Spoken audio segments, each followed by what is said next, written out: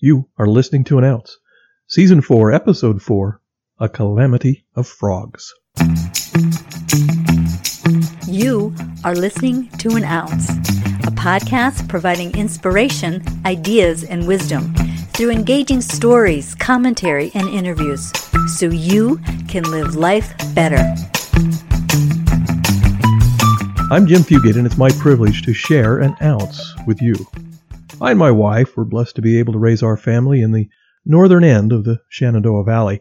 Our home was tucked into a neighborhood surrounded by farms on the Virginia-West Virginia border, not far from Winchester, Virginia, and Martinsburg, West Virginia. It was a very beautiful place. It was green and lush. About a half a mile from our home was a little marsh, and along with the flowering dogwood trees, one of the ways we knew that spring was upon us was that hundreds of little frogs down in the marsh would start to sing.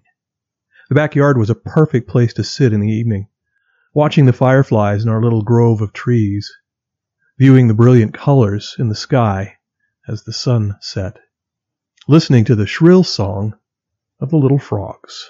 Frogs are an interesting bunch. They're not necessarily that bright as a general rule, but we can learn things from them. I recall a little story I heard years ago. Not sure when, but as I recall, it was a mostly true story that may have happened down in that little marsh in the Shenandoah Valley near our home. It was truly a calamity.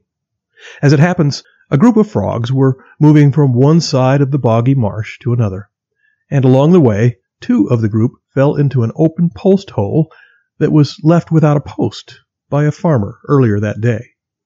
The two little frogs were hopelessly stuck in the bottom of that hole. The other frogs gathered round and watched as the two in the hole jumped and jumped as high as they could, trying to get out of the post hole. Seeing their friends struggle, the group began to call down into the hopeless chasm. "Please stop. You're suffering so. It's hopeless. Don't work so hard. You'll never get out of there. Don't struggle like that. You're only making it worse for yourself." One of the frogs, on hearing the message from the others above, stopped trying, settled quietly onto the cold bottom of the hole, and died. Slipped away peacefully, just like that. The other frog just kept jumping. The other frogs increased their cries, "Oh, this is horrible. Don't do this to yourself." And the little frog just kept jumping. As the chorus of concern continued, the little frog seemed to ignore those looking on from above, who said it was impossible to escape, and tried even harder.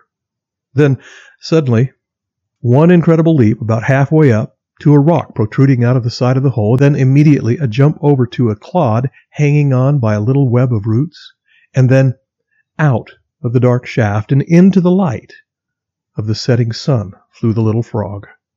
Landing in a bit of a heap 6 inches away, the little frog regained its composure and just sat there for a moment, blinking. The little frog had made its escape. The other frogs cheered. "Did you see that? How did you do that? That was amazing." The little frog who jumped out of the hole seemed puzzled, but concentrating on the movement of the lips of the other little frogs, our little hero began to understand the things they were saying, like, "Why did you keep jumping? It's amazing that you never stopped as we cried out to you to give up.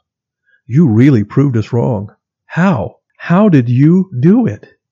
Why? Why did you keep going?" The little frog, with a look of amazement on its face, said, "I'm deaf. I thought you were cheering me on, so I kept going." So here's the ounce. Be cautious about what you decide to hear from the world around you. So much of the cacophony in the world can be very discouraging, can tell us we have no hope, that all is lost. But just because someone says it doesn't make it true. Keep going. And be careful about the things you decide to tell yourself. Just because a situation seems hopeless to you does not mean it is, unless you decide to believe it. Keep trying. Take a lesson from the little frog in the Shenandoah bog. It would be a calamity if you choose to give up. And that's it. An ounce submitted for your consideration. Thank you for listening, subscribing to, and sharing An Ounce. I'm Jim Fugate, and I'll catch you next time.